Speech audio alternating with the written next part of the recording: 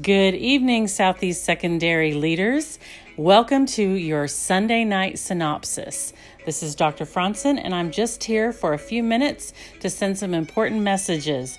Looking forward to seeing everyone tomorrow at Young Men's Leadership Academy for our PEI visit, PEI Checkpoint 1, where we take a look at your CIP and set some goals about what you want to work on this weekend.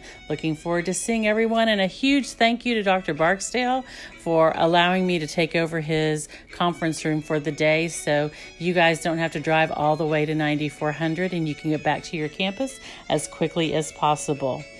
Also, this coming Tuesday, the majority of us will be together as our D, F, and D domain campuses will be looking at how we're going to write our targeted improvement plan for the state of Texas.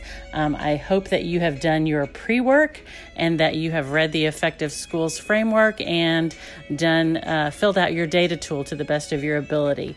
We will take the time to dig deeper into that plan on Tuesday afternoon at Kennedy Curry. Thank you to Ms. Ruffin Brown for opening her doors to us for that day. Just a few more announcements or reminders. Make sure that you are working on completing your annual policy acknowledgement. I did mine. It doesn't take long. And then follow up and make sure that your staff is doing the same. We also need to get started on those compliance training videos. I know they're super fun, but it's important that we remind ourselves of all these key things like bloodborne pathogens and, of course, taking care of our kids and watching for the signs of abuse. So I believe the deadline for all of that is October 31st, but let's get that done well ahead of time so that we are not on anyone's list. All right? Deal. Everyone should be looking at leveling their master schedule right now. Of course, we want to make sure that we are creating the best environment for learning for our students, and overcrowded classrooms are not the way to go. So as much as possible, we need to get those down to a reasonable level. If you are interested in taking advantage of some of the local accountability system autonomies that are available to you, the deadline, it opened on September 4th, but I think the deadline is September 16th for you to make those choices. So if you want to take advantage, please do that as soon as possible and don't miss the deadline. We will also be together on September 24th, I believe that's right, for talent management system training. Of course, we're moving to a new system and away from AppleTrack. Looking forward to seeing y'all that afternoon. Of course, if you absolutely cannot make it on the 24th, it's okay to sign up for a different session. Just make sure that you sign up for a session so that you are well aware of how to use the system, because we want to make sure that we are hiring great people and we can get them processed. Final announcement for tonight, just to remember that we're getting started with those beginning of year evaluations and that we no longer are using the 3R system.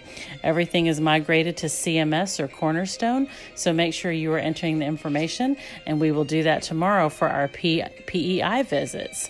So proud of all the work. I'm reading your newsletters this evening. So proud of all the work that's going on in our campuses, and just want to remind everybody to keep on keeping on with that unwavering commitment to equity and excellence in our schools. We want to continue to make sure that we're doing the right thing to ensure that our students are career and college strong.